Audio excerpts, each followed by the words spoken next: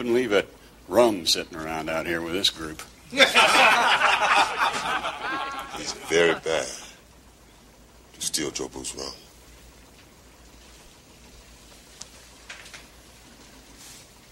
He's very bad.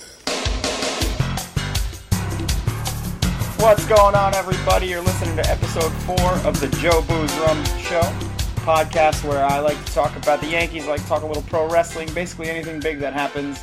I like to talk about it and show my reactions, and hopefully you'll like them and agree or disagree, yell at me, love me, whatever you want to do, just as long as you're listening. What we're here to talk about today, kind of continuing with the theme of our latest podcasts, is that the Yankees did something good, and I want to talk about it because they really haven't done anything good in the last maybe 15 days or so. They had a 7-game lead in the American League East as of 2 weeks ago. It is now a half-a-game deficit. They have lost a ton of games, including, I believe, the last 5 in a row. They've stopped scoring runs. They've basically just been awful. And the Blue Jays, who completely retooled at the trade deadline, they got David Price, they got Troy Tulowitzki, they got, I want to say, Ben Revere, they got a bunch of guys, and they have now won 10 games in a row. So that goes to show you, when you go into the trade deadline, you actually make a couple of moves, get a couple of impact players, hey, you can turn your season around. Blue Jays are in first place. Yankees are technically tied because they're a game back in the loss column, or a game in front of the loss column. But, yeah, second place sucks. We haven't been here in a long time. So the Yankees needing to spark basically their offense and their team in general. They made a big move today. They decided to call up number 4 prospect, Gregory Bird, the first baseman who's currently playing in AAA. Bird, for those of you who don't know, has been in the system for a little bit. He was, he was drafted in the 5th round of the 2011 Major League Baseball amateur draft out of Grandview High School. So, it's taken him a little bit of a climb because he started in high school. He's not a college guy. So he debuted as a pro at age 18, kind of been slowly climbing, got into the got people's attention, let's say, with his 2013 season when in A-ball he hit 288, hit 20 home runs. Most importantly, he walked 107 times, and on a team where at the time we had Mark Teixeira not producing at all and constantly injured. We heard about a kid in single A, first baseman, who could hit from the power and draw a ton of walks. Hey, that'll get your attention. And he's pretty much continued garnering attention and climbing as he's climbed the Yankee system. Had a pretty good year last year between A-plus ball and Double-A. He played on the Tampa Yankees and the Trenton Thunder.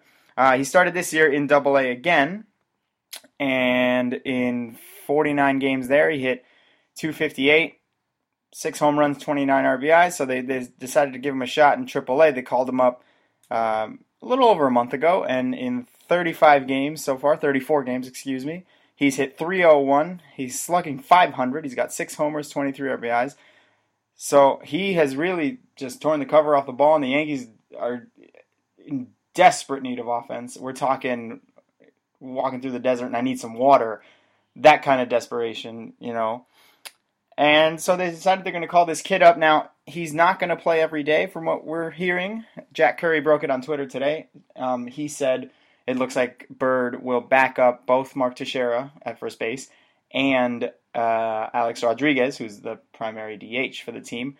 The Yankees are going in the middle of a stretch where they play 16 games in 16 days or something like that, and the team wanted some fresh bats rather. To kind of give some people days off and, maybe spark Teixeira and Rodriguez to start producing again as, nobody on the offense is clicking right now. So, you give some guys a rest, you maybe inject a little youth into the lineup. Bird is 22 years old. From earlier reports last year in spring training, or this past offseason, I think Brian Cashman called him the best hitter in the system. He's big left-hander, 6'3", 220-pound first base. He bats lefty, throws righty, however. And so I'm excited that he's going to be coming up. The corresponding roster move is that Nick Goody, one of the 57 pitchers in our bullpen right now, was sent down. They also had to make a corresponding 40-man roster move, so they moved Diego Moreno to the 60-day DL. Moreno's been there he was on the 15-day DL for the last couple of weeks. And now he's done for the year, I guess, because 60 days will put him outside I'm pretty sure the season will be over by the time he's eligible to come back. Not a huge loss, Diego Moreno. He had that one great game where he pitched 5 2/3 hitless innings in relief, or 5 1/3 or 5 innings, something like that. So he showed some promise, but this is a 27-year-old kid who's just making his major league debut this year, a bit of a late bloomer. He'll be back next year competing for some kind of swingman, longman, bullpen role probably.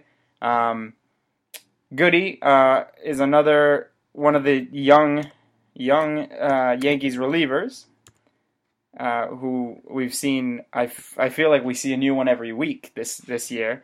Goody he's 23 years old. He made his debut not too long ago. He's been in 3 games. He pitched 2 1/3 innings, 2 hits and a run. So tiny sample size. I'm sure he'll be fine. He's having a good year in AAA. He's only 5'11", which makes me weary of having him in our bullpen, because if you got Betances at 6'8", Miller at 6'7", whatever he is, a couple other biggins down there.